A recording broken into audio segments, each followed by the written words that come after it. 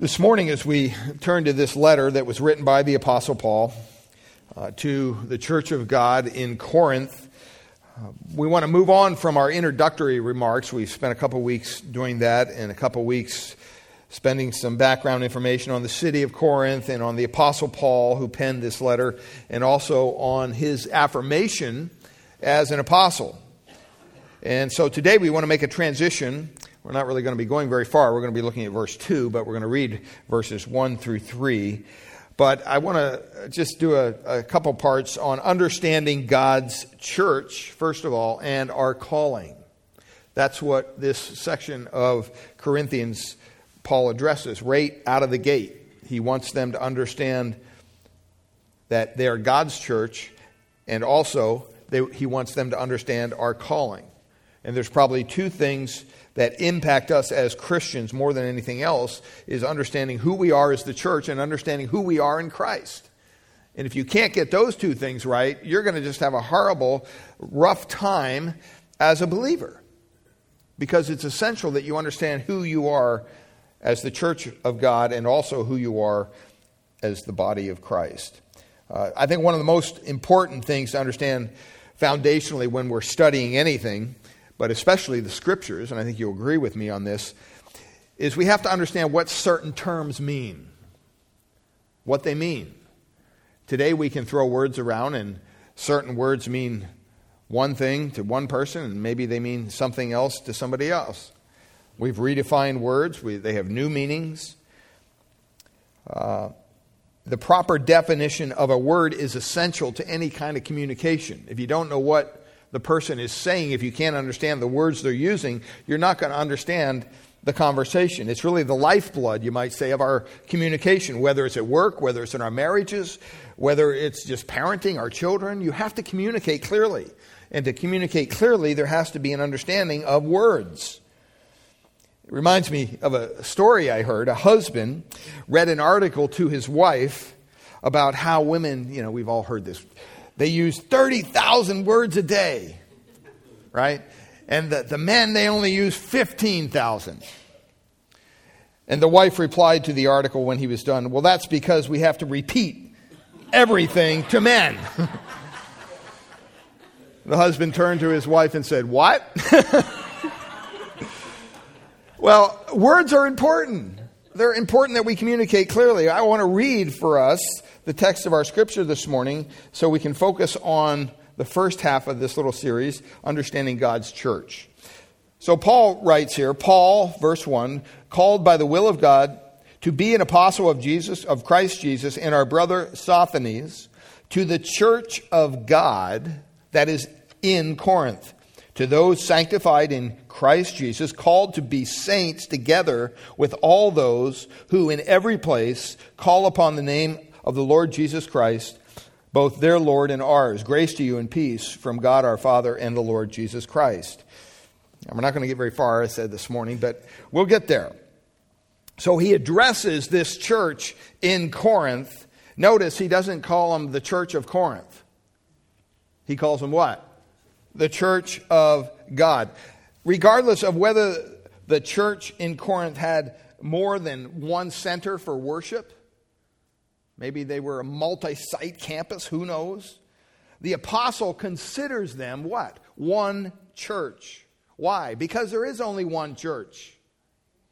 There's only one church. And that's really regardless of what may be going on in the church, as we're going to find out in the book of Corinthians.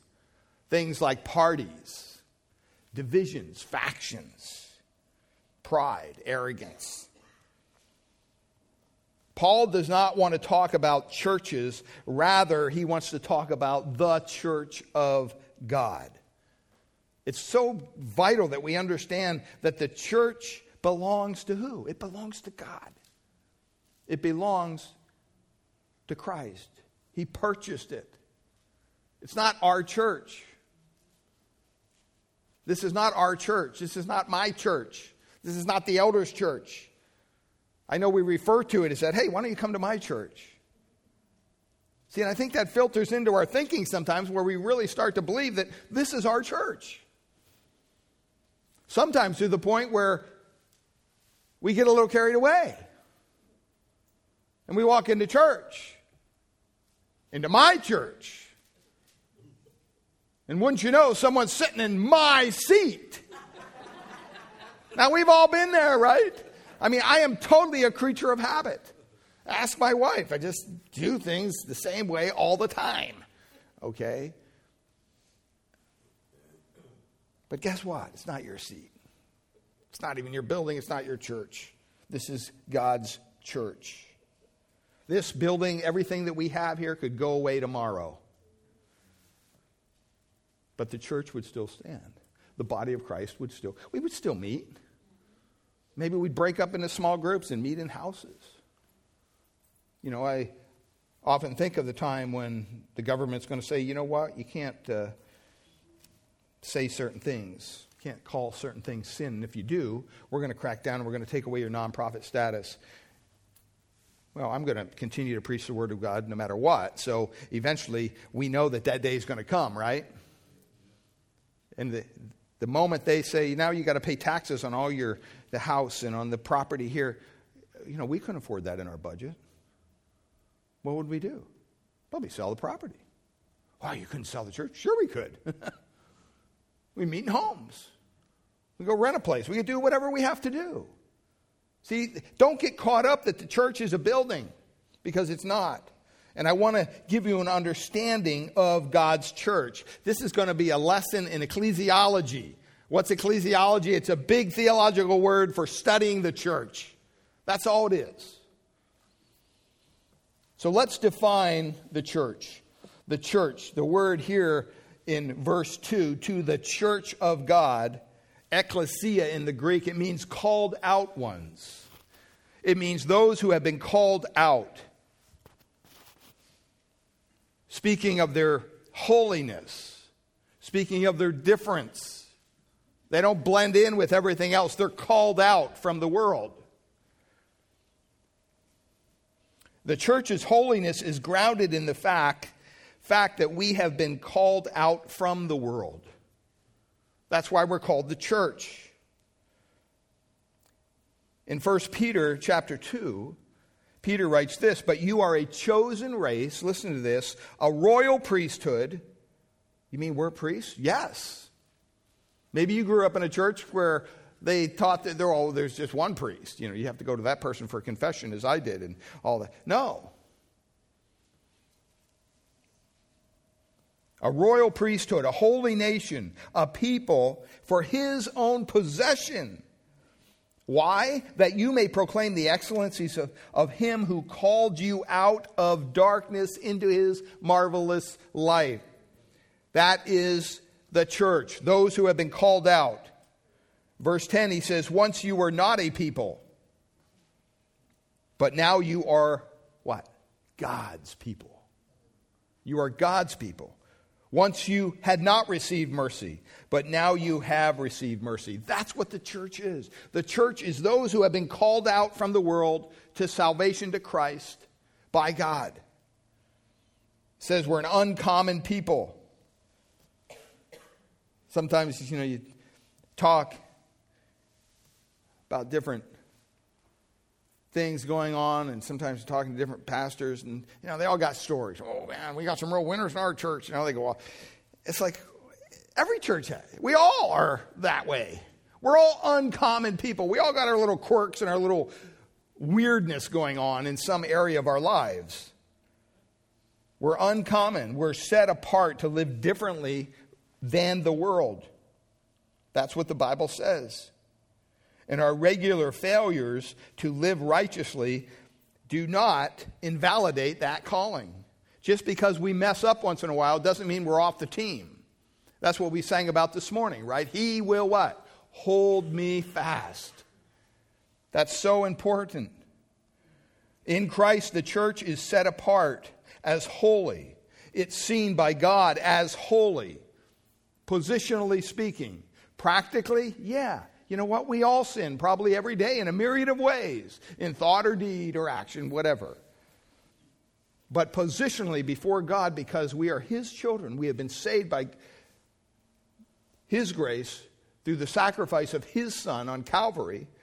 in which we put our faith and trust. He saved us. Positionally, we are holy to God.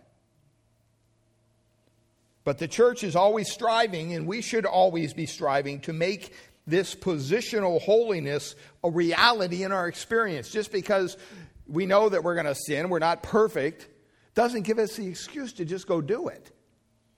We want to strive for holiness in our lives and in our churches. God declared us holy in His Son. 1 Corinthians 1:2 says that, calls us saints. We're going to be looking into that next week.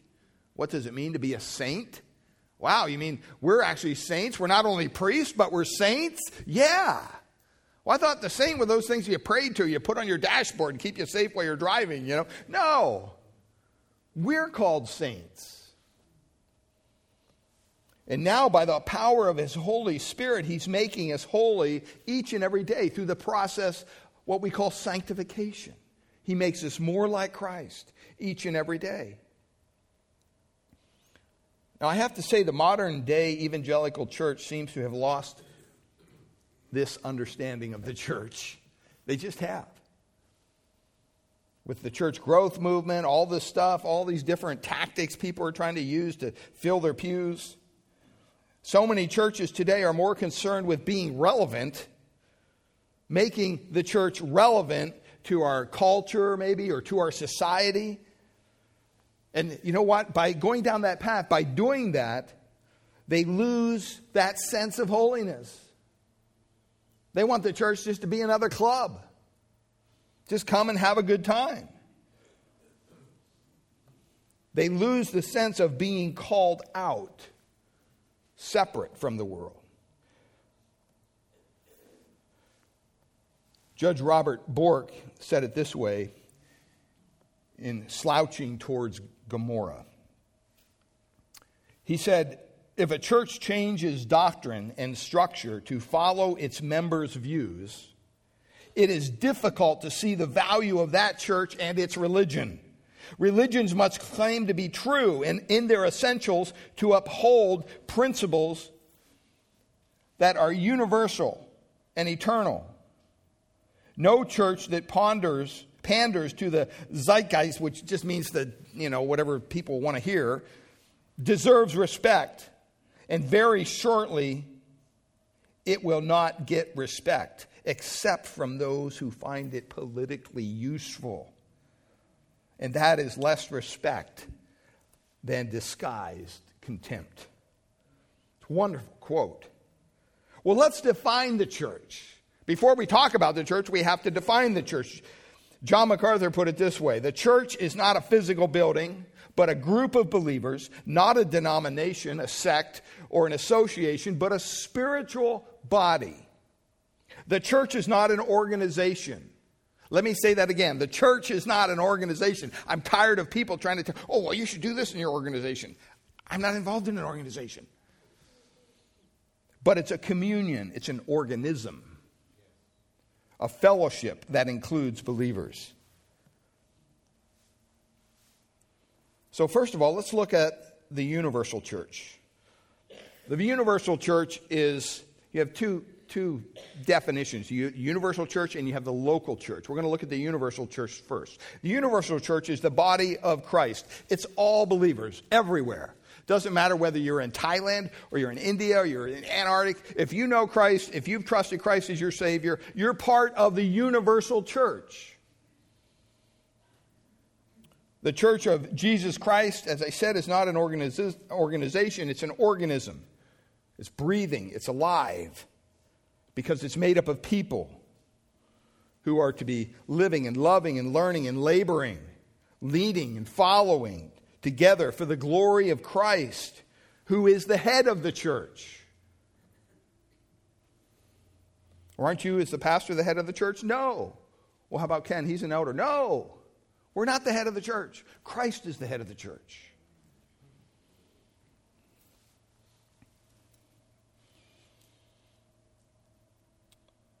The church is seen, it's described as, in the scriptures, as the body of Christ. of which Christ is the head. It tells us that in Ephesians chapter 5, verse 23. Paul says this. He's talking about marriage, but he's using the church as an example. For the husband is the head of the wife, even as what? Christ is the head of the church, his body, and is himself its Savior. So who is the head of the church? It's Christ is the head of the church. Well, who makes up this body? The body's made up of those who are called by God. It tells us right there in verse 2 of our text. To the church of God that is in Corinth, to those sanctified in Christ Jesus, what? Called to be saints, it says. And then down in verse 9, God is faithful, by whom you were called into the fellowship of his Son, Jesus Christ our Lord. I think it was the wrong scripture there in the outline, so it should be 1 Corinthians 1, 2-9. I made a mistake, sorry. Christ baptizes the believer with the Holy Spirit, and he places them into the body of Christ. People say, well, how do I join the body of Christ? Do I just join the church? Do I just, come up here and fill out a form and say, okay, now I'm... No. We're talking about the universal church. We're talking about the body of Christ. We're talking about those who God has saved. The only way you can enter this body is Christ baptizes the believer with the Holy Spirit and places them into the body of Christ. God does this. This is not something you can do. 1 Corinthians 12:13 says, for in one Spirit we were all baptized into one body. It's not talking about water baptism. It's talking about spiritual baptism. Don't ever confuse water baptism with spiritual baptism. Well, what's the difference? Spiritual baptism happens the day you are saved. The moment you are saved, the moment you place your trust and your faith in the Lord Jesus Christ for the forgiveness of your sins, you turn from your sins to the Savior and you say, God, be merciful to me, a Savior, or to sinner, and God saves you. That's the moment you're baptized with the Holy Spirit. You're placed into the body of Christ. Well, what about water baptism? Well, that's important too, but that doesn't come till later.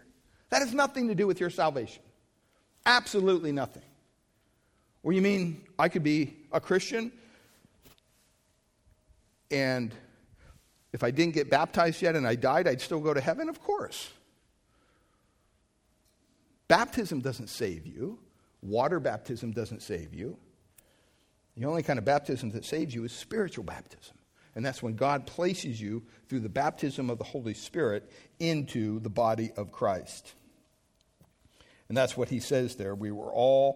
For in one Spirit we were all baptized into one body. Doesn't matter where you came from, Jews or Greeks, 1 Corinthians 12:13, slaves or free, we were all made to drink of one Spirit.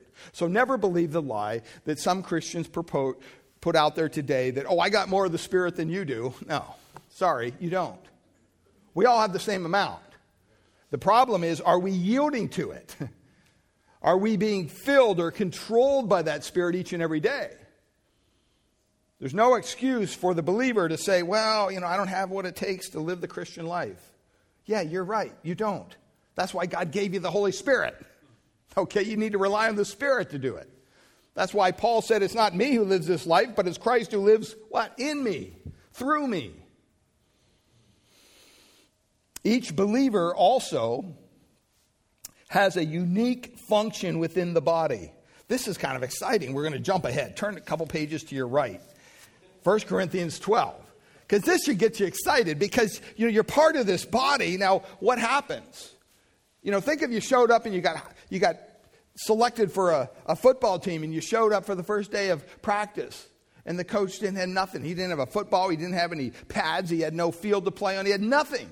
You would say, what kind of team is this? Right? You wouldn't be impressed with that. When we become part of Christ's body, he equips us. He gives us everything we need through the power of the Spirit to do what he's called us to do. Look at what it says here in 1 Corinthians chapter 12, all the way down to verse 12. He talks about spiritual gifts, and we're going to get into all this eventually. But listen to what he says beginning in verse 12. For just as the body is one, remember, that's what we just said, just universal church is one body, and has many members, and all the members of the body, though many, are one body.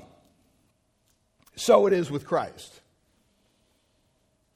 For in one Spirit we were all baptized, there it is, into one body, Jews or Greeks, slaves or free, and all were made to drink of one Spirit. For the body does not consist of one member, but of many. If the foot should say, because I am not the hand, and then Paul kind of uses some humor here, I don't belong to the body, that would not make it any less part of the body. And if the ear should say, because I am not the eye, I do not belong to the body, that would not make it any less part of the body. If the whole body were an eye, where would the sense of hearing be? Think if your whole body was just a giant eyeball. That would just be weird, wouldn't it? I mean, that's kind of the humor he's using here. I mean, it's kind of ridiculous. If the whole body were in here. I mean, think about that. Hopefully it's good looking here. I don't know. That'd be weird. Where would be the sense of smell? But as it is, look at this. This is so important. God arranged the members in the body. Who arranged the members? God. God arranged the members. See, as Christians, we don't have any right whatsoever to come to church and say, well, gee, I really wish I could do that. You know, I want to do that guy's job. I want to do this person's job. I want to do that. God, why don't you give me that gift? We have no business saying that because God has gifted each one of us uniquely with different personalities. He's made us. He's created us with different giftings, different talents. And so he says, this is the way God has arranged it. He wants to make sure that his body is arranged properly, so he arranged it himself. God arranged the members in the body, each one of them, as he chose. You mean I don't get to choose? No. No. You know, it's kind of like a lot of times when you join a team. The coach will see certain qualities in you, right? I mean, usually the bigger, heavier guys are what? They're on the line. You're not going to put them as a wide receiver. They can't run that fast. You got these tall guys that, run like a gazelle. Well, yeah, they're going to be a wide receiver because they can book down the field and, man, they can leap above everybody and catch that pass. The coach wouldn't put him as a center. That wouldn't make any sense. See, God has arranged his body the way he wants, just the way he chose. And because God is all-knowing, I would think that God wouldn't make a mistake. That God distributes these gifts and arranges the members the way he chose. Verse 19, if all were a single member, where would the body be? As it were, there are many parts, yet one body. The eye cannot say to the hand, I have no need of you, nor the head to the feet, I have no need of you. On the contrary, the parts of the body that seem to be weaker are indispensable. And on those parts of the body that we think less honorable, we bestow greater honor. And our unpresentable parts are treated with greater modesty.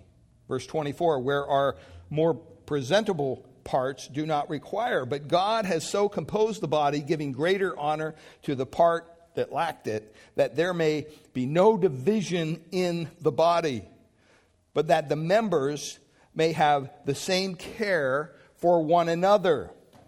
If one member suffers, all suffer together. If one member is honored, all rejoice together. Now you are the body of Christ, and individually members of it. We need to understand that basic principle. Because then all of a sudden it doesn't become about me and my and I. It becomes about us and you and we. And this is what they were struggling with in the church of Corinth. So the church needs to be seen as the body of Christ. Secondly, the church needs to be seen as a family.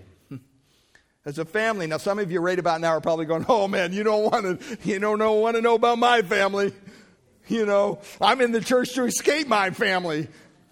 I get it. I mean, I grew up in kind of a weird family too. I mean, we all got weird families, to be honest, to some segment or another.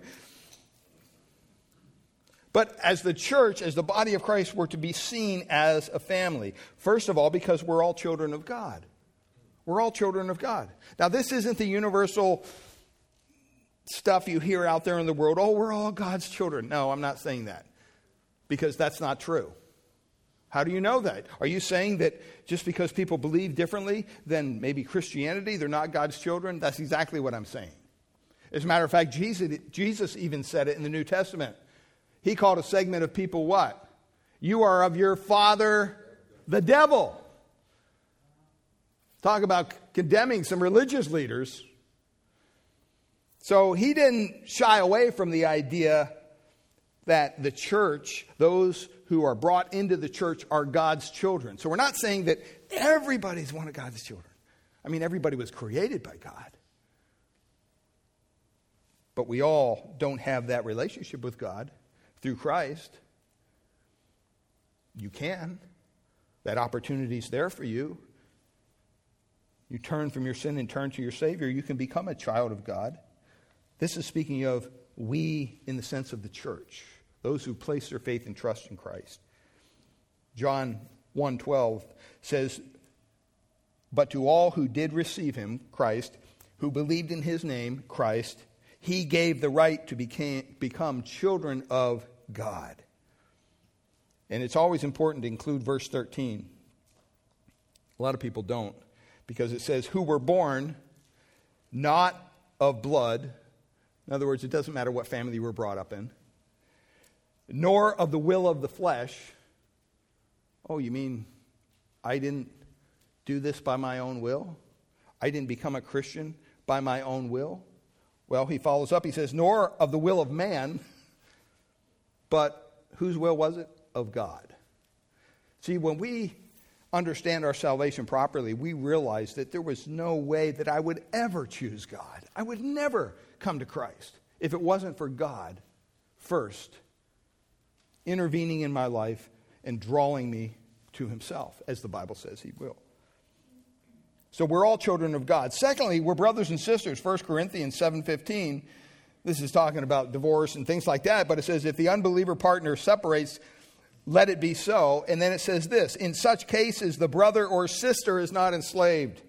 God has called you to peace." I just want you to focus on the brother or sister part there. Who's he referring to? He's referring to Christians. The Bible calls us brothers and sisters. We're part of one family. Now, whether your upbringing was positive or not, maybe you don't get along with your brothers and sisters, who knows? It's different in the body of Christ. We're called to be in unity. We're called to be peaceful. God has called us to peace. So we're considered his children. We're considered brothers and sisters. It's a family. And then you can't have a family without a father. Don't allow the modern culture to try to reorient your thinking on that. It takes a male and a female to make up a family, a mother and a father. I know the culture and the society today is saying, well, same-sex marriage is the way to go, and it's, it doesn't make any difference really, as long as they love the children. I'm here to tell you it does make a difference. It makes a big difference, especially for those children. And it's not the way God designed it, because if it was, nobody would be here. Stop and think about it. It doesn't take a rocket scientist to figure this out. He made them what? Male and female. Why? So they could populate the earth. If he just had two males, guess what? We wouldn't be here. Or two females, for that matter. So God is our Father, Christ is our brother. Look at what Hebrews 2:11 says. This is interesting. It says, "For he who sanctifies and those who are sanctified," meaning the church, "all have one source." This only comes from one place. "That is why he is not ashamed to call them brothers." Do you understand that Christ calls us brother? I mean, think about that. He is God. And yet he calls us, because we are in Christ. God is our Father. Christ is our brother. That is the universal church. That's the big picture of the church. Well, what about this church? What about this building? Well, this is called the local church.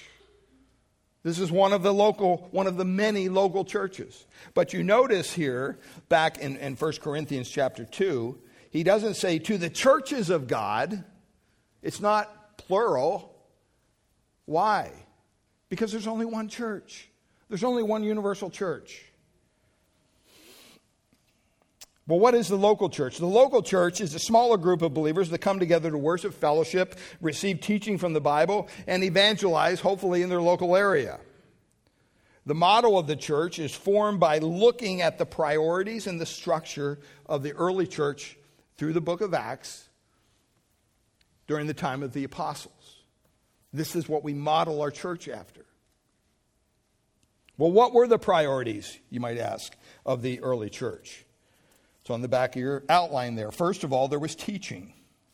There was teaching. The early church was devoted to the apostles' teaching. Sometimes I have people visit the church and they'll say, boy, it seems like on Sunday mornings, it's just like the sermon like is the major part of the deal.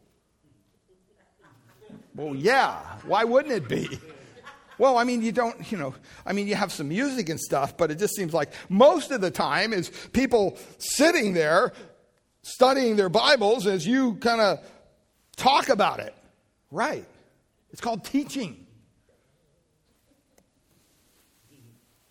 Well, don't you think people have a hard time with maybe hanging around that long to get to the point? There's doors in the back. I mean, people leave all the time once in a while. It doesn't bother me. Hopefully I kind of stay to the time of frame of what we're supposed to be doing here. But the calling and the priority should be teaching. We don't want to just come together and share nice little stories and make you feel all nice and send you home. I want to teach you the Word of God. That's what anybody who ever teaches in this church desires to do. They want to transfer to you the knowledge that maybe they possess through some hard work of studying to you, to expose you to it. The teaching of God's Word is vital to the growth of any believer. If you're not under the teaching of God's Word, you're not going to grow. 1 Peter 2:2 says, like newborn infants, long, that means desire, for the pure spiritual milk, that by it you may grow up into salvation. Long for it. Do you desire Bible teaching? I pray to God that you don't just come here once a week and thinking this is going to fill your teaching tank.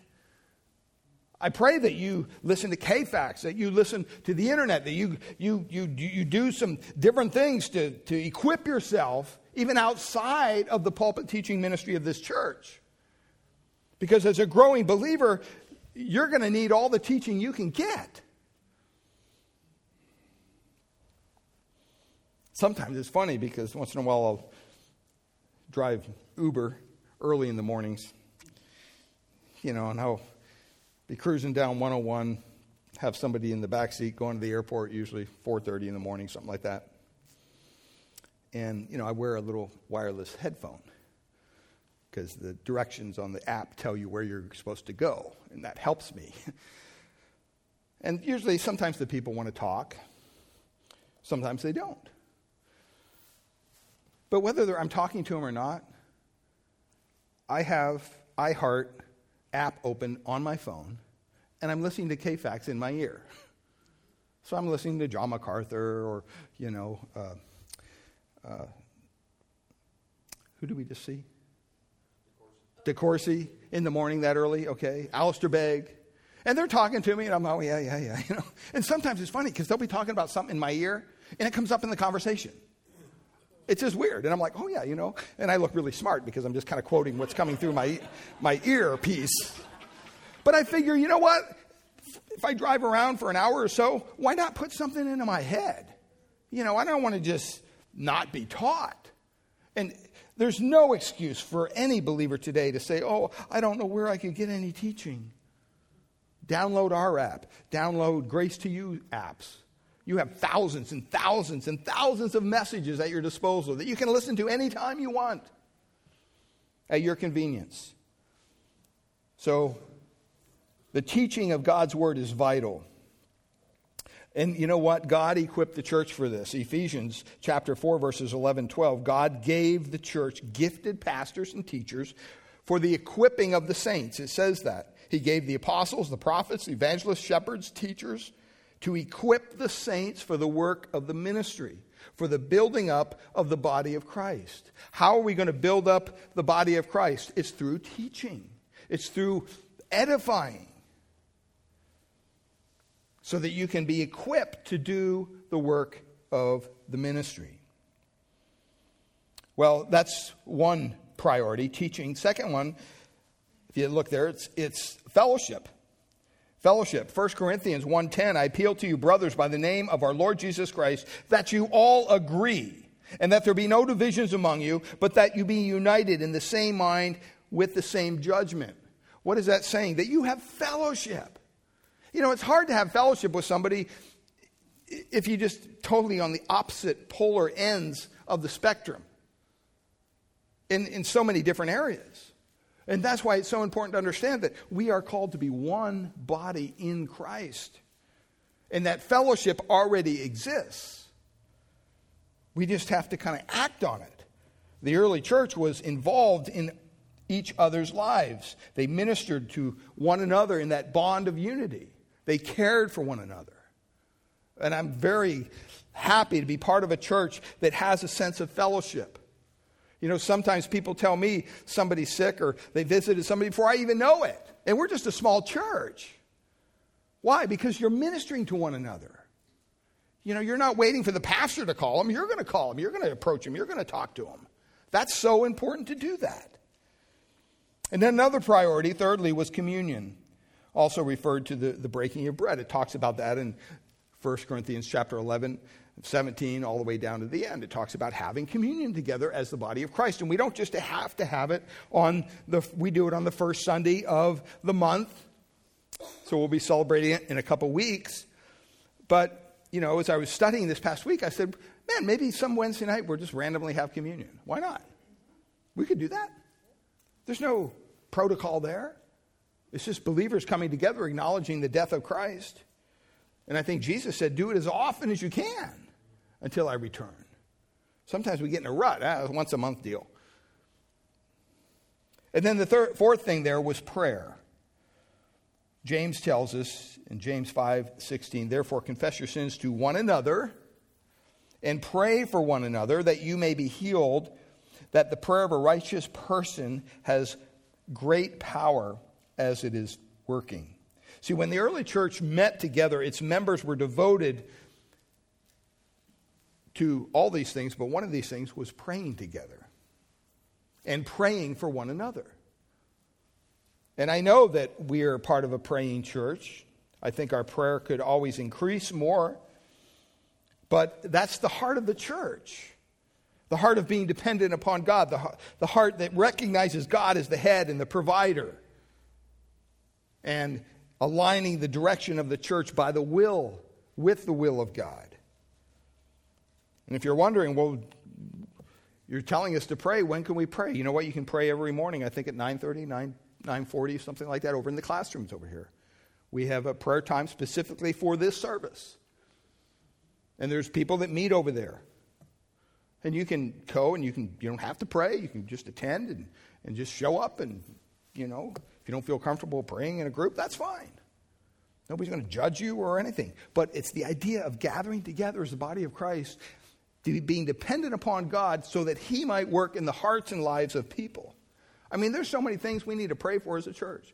We need to pray for the morning service. We need to pray for the Sunday school workers. We need to pray for the nursery workers. We need to pray for the radio ministry.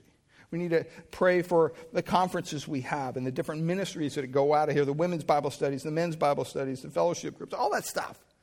That all needs prayer. So if you want to show up Sunday mornings at 9:30, 9:40 over there in the classrooms, guess what? You'll be early for church. You won't be late because you'll be coming here to pray first. So that's a good way to do it. The women have prayer meetings every Thursday here in the fellowship hall. They pray for an hour. And usually they'll have anywhere from 3 to 5, 6, 7, 8 women come and pray specifically for whatever needs. Charles Spurgeon said this, a couple quotes. He says, "Pray until you can pray. Pray to be helped to pray, and do not give up praying because you cannot pray. For it is when you think you cannot pray, that is when you are praying." And then he also said, "I know of no better thermometer to your spiritual temperature than this, the measure of the intensity of your prayer." Are you dependent upon God? Well, that should show up in your prayer life. Well, we've seen the priorities of the church. Let's look at some of the structure. It's an organism, as I said. It's not an organization, but it does have structure. And first of all, we understand that structure because God gives it the structure. He gifted men who are given to the church to serve the church. And we'll go through this list rather quickly. First of all, you have the apostles. The apostle means sent ones, one who's sent on a mission. Paul was an apostle. In the strictest of its understanding, it means the 12 plus Paul, because he was called a unique apostle because he was kind of born out of due time. He wasn't there during the time of Christ. He came after. But guess what? He still met the qualifications, because the qualifications of an apostle were being chosen directly by Christ and having seen personally the resurrected Christ. That's why it was important that Christ come back and reveal himself to Paul on the road to Damascus. And you can read about that in Acts. But we also believe there's no possibility for anyone to be an apostle in the church today, in the strictest sense of the office. Now, we're all sent ones, okay? But in the sense of like an Apostle Paul or the 12, okay? They included, there were people who were, even in the New Testament, who were referred to as apostles, people who were sent on a mission like Barnabas and Silas and Timothy and others. But in the strictest sense of the office, that went away after the New Testament was completed, as did the prophets. The prophet either foretold or foretells the truth of God to God's people. That's what a prophet does. The purpose of the prophets, like the apostles, the office of prophet, was to lay the foundation of divine truth upon which the church, Christ's body, would be built. That's what it tells us in Ephesians chapter 2, verse 20. That the church is built on the foundation of the prophets and the apostles. Well, guess what? When you're building a building and you finish the foundation, you don't put another foundation on top of the foundation and just keep on building foundations. No, you put in the structure. So once the foundation was laid, at least two of these offices, apostles and prophets, kind of faded away. You don't hear a lot about them. Now, there's people today that call them prophet. They'll call themselves a prophet, or they'll call themselves an apostle. Well, that's just them calling themselves an apostle. It doesn't mean God made them one. Now, that's different than the gift of prophecy. The gift of prophecy, the idea that you can stand up and foretell the Word of God, not tell fortunes, but foretell, explain the Word of God. That's a gift that was given to the church. But the office itself has ceased. Thirdly, evangelist. That's someone who's particularly interested in proclaiming the gospel of Jesus Christ. When we were with Andrew Rappaport, when we were out here, we were down at Max's one day having lunch, and the waitress came over, and we'd been in there before and kind of didn't know her personally, but kind of were familiar with her, and she comes over. She goes, "Can I help you?" And Andrew, first thing he says was, we're going to order some food in a second, and after our food comes, we're going to pray and thank God for our food. And I'm sitting there going, what is he doing? This is so weird. And I'm thinking, what in the world is he doing? And he goes, so when the food comes, we're going to pray for our food. And I just wondered, and he looks at her name, Amelia or whatever her name was, is there anything that you need prayer for? We'd love to pray for you. Talk about, the girl was like, well, yeah, I don't know what she said. I have a child that's going, well, you know what? We'll make sure we pray for that. And it was a door that just flung wide open. And And I thought, what an ingenious way to share the gospel with somebody. And he was able to leave her some literature at the end of our meal there and everything. But her whole demeanor changed, thinking, you're going to pray for me? Sure. And you know what? When we prayed for our meal, looked over my shoulder, and she's standing back there. And she's got her head down. I mean, she's a waitress in Max's, but she's being reverential because she knows. And I'm so thankful that Andrew remembered to pray for her, and he did. And it was a good testimony. But evangelism is one of these giftings that people have. They just come up with creative ways to share the gospel with others. And then you have pastor-teachers. The pastor is the one who shepherds, cares for, protects God's people. Remember, Christ is the chief shepherd. We're just under-shepherds. Teaching is the primary function of pastors. The role of a pastor, a teacher, is to faithfully preach the word of God. We see that in 2 Timothy chapter 4. I'll just say this. I've met some interesting people who call themselves pastors. And they'll introduce themselves as pastor. I say, oh, really? And there's some big church. And, well, what do you do? Well, I'm the pastor of Skate. You're the what? The pastor of Skate. What is that? Well, we have a skateboarding ministry. And, so I hang out with the kids at the park and ride skateboards with them. I mean, that's your real title, the pastor of Skate? Yeah. I was blown away. Because that, you just don't see that in Scripture. Okay? The role of a pastor is to be able to teach and proclaim the Word of God. That's why God gave these gifted men to the church. And sorry, ladies, it is men in the Bible. Gifted men were to equip the saints for the work of the service. Now, that doesn't mean women can't teach. Within the confines of the church, we have many women that teach here at Grace in the women's Bible studies. And that's fine, because they're gifted to do that. But when it comes to preaching and teaching within the confines of the church in front of a mixed crowd of congregation, the Bible limits that to men. It wasn't my idea, it's God's idea. And then you have the office of elder or overseer. So you have these different gifted men, but then let's dial down. We'll look at the office of elder or overseer, because this talks a little bit about the structure. Elders were appointed in every church in the New Testament. Every church had elders.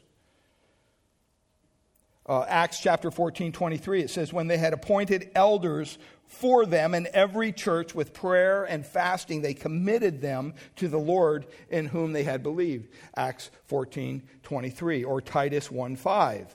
This is why I left you in Crete. This is what Paul is saying to Titus, so that you might put what remained in order and appoint elders in every town as I directed you.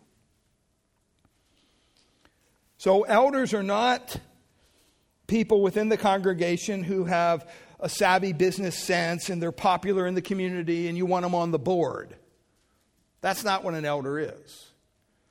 An elder is someone whom God has gifted, to come up within the church and hold the office of elder. And they're called to that work. It's not something that I should need to talk somebody into. In our church, we're a small church, Ken and I are the elders. That's it. That doesn't mean it's topped off at that. There may be men sitting here right now who feel a burden, feel a calling on their life to become an elder in our church. Come talk to us. We need all the help we can get. If you meet the qualifications, then you could be appointed as elder. Secondly, they were appointed. Notice they weren't voted on or whatever. That's why here, if someone were to become an elder, it wouldn't be, okay, here's Johnny Appleseed, let's see if he gets a popular vote with the people. No, that's not how we do it. Ken and I would spend time in prayer. We'd probably even ask other men to spend time in prayer. If someone came to us and requested to be an elder, we'd take time, months probably, to orient ourselves with that person, and that person could become oriented with us, make sure that they meet the qualifications. After that point in time, if Ken and I felt led of the Lord to appoint that person an elder, we would hold a congregational meeting and we would say, you know what? Or we would announce to you first, hey, Johnny Appleseed wants to become an elder in our church. He has a desire to do it. He meets all the qualifications. Ken and I, as your elders, have really prayed about it. We feel very strongly that he would be an asset to our elder team. And we'll give it a couple weeks. If you have any questions, you have any concerns, we want you to come talk to us. And so there'd be a period of several weeks. And then there'd be a date given, and we would meet together as a congregation, and we would say we would like to appoint so-and-so as an elder here in this church. Do you, as a congregation, affirm the directive of the elders? So you're not necessarily voting on individual elders, who's more popular. It doesn't become that kind of a game. And that's why they were appointed.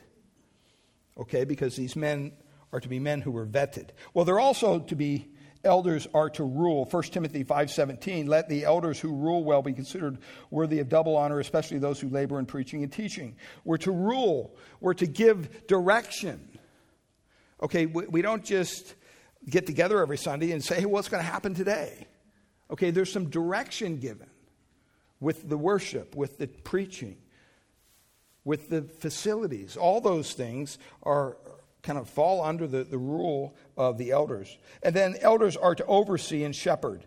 1 Timothy chapter 5. This is sobering. It says, so I exhort the elders among you as a fellow elder and a witness of the sufferings of Christ, as well as a partaker in the glory that is going to be revealed. Shepherd the flock of God that is among you. Exercise oversight. Look at what it says. Not under compulsion, but willingly, as God would have you. Not for shameful gain, but eagerly. Not domineering over those in your charge, but being examples to the flock. You know, I pray the one thing you see in the life of Ken and I is that, yes, we're elders, we're leaders in this church, but we are servants. And you can call upon us anytime. If we need to serve you in some way, we will do that. And that's the heart of a servant leader. That's the heart of an elder. It's not we sit here and tell you people what to do. That's not what an elder does. We're to shepherd the flock. And we do it out of love. We love in each and every one of you. And we want to care for you. And we want to be informed if there's things going on that we don't know about, that maybe you need care and we didn't hear it.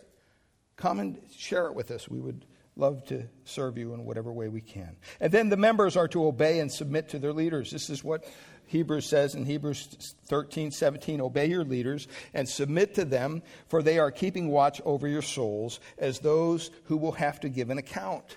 This is very sobering. You know, this isn't something you get a free pass on. It's not like I just show up in heaven one day and God, hey, attaboy. No, you know what? I'm going to have to give an account for what I've done here in this church as its shepherd. Ken will have to give an account as an elder. Let them do this with joy and not with groaning.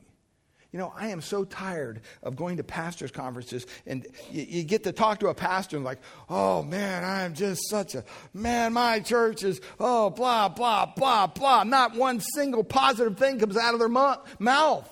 And I just want to say, you know what? Why don't you just quit? Seriously. Because there's no joy in it for them. For whatever reason. And see, if you can't serve the Lord in the ministry that He's called you to serve Him in with joy, then maybe He didn't call you to that ministry. And that doesn't just go for pastors. If you're over there in the kitchen, I don't know why I have to do this every month, put this food together. I don't even want to do this. Don't do it. I'd rather not have any food than have you in that state. Seriously. And that goes for any ministry. But it says, let them do this with joy and not with groaning, for that would be of no advantage to you. So, we're called to serve with joy. You're called to kind of submit with joy to our leadership. That's what the Bible says there. Well, what are the qualifications? I'll just read one of these here. Titus chapter 1 says, if anyone is above reproach, the husband of one wife. Notice it says the husband of one wife. That's why we say elders need to be men. And his children are believers and not open to a charge of debauchery or insubordination. For an overseer as God's steward must be above reproach. Doesn't mean he's perfect. Trust me, I've had a lot of things go wrong. But you know what? You're above reproach. And he must not be arrogant or quick-tempered or a drunkard or violent or greedy for gain, but hospitable, a lover of good, self-controlled, upright, holy, and disciplined. He must hold firm to the trustworthy word as taught, so that he may be able to give direction in sound doctrine and also to rebuke those who contradict it. That's a tall order, and there's, you can read 1 Timothy too if you want. That's a tall order for anybody. And this does not by any means mean that you're perfect in every area here.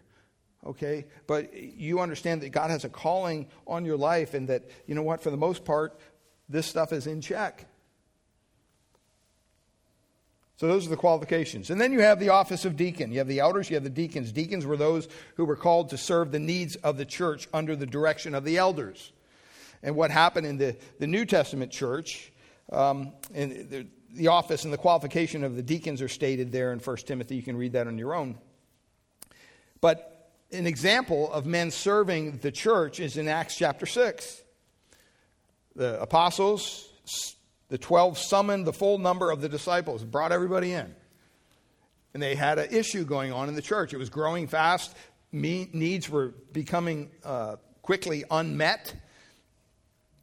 And the apostle says it's not right that we should give up preaching of the word to serve tables.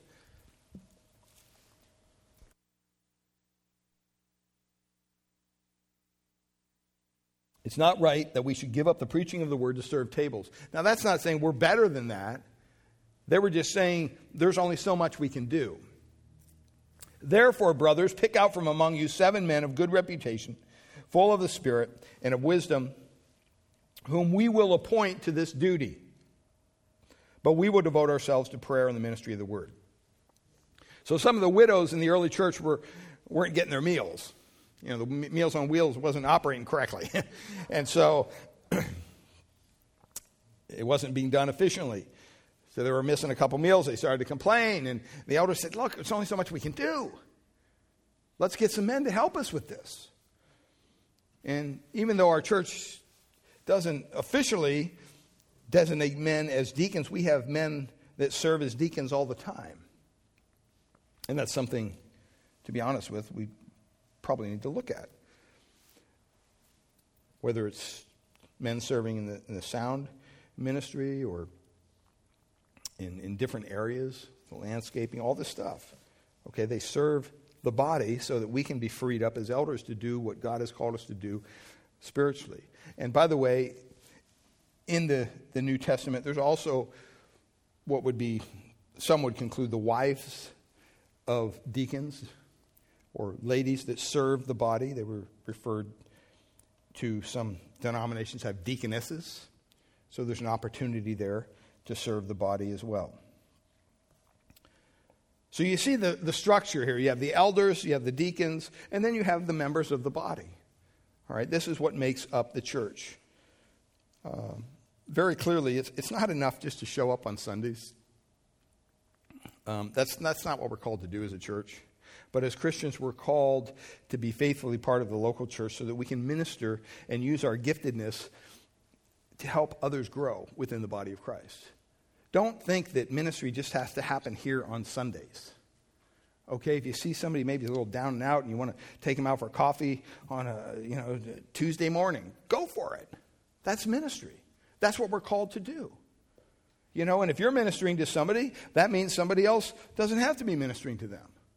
So you're fulfilling what God has called you to do. You're being sensitive to the leading of the Spirit, and you're ministering to one another.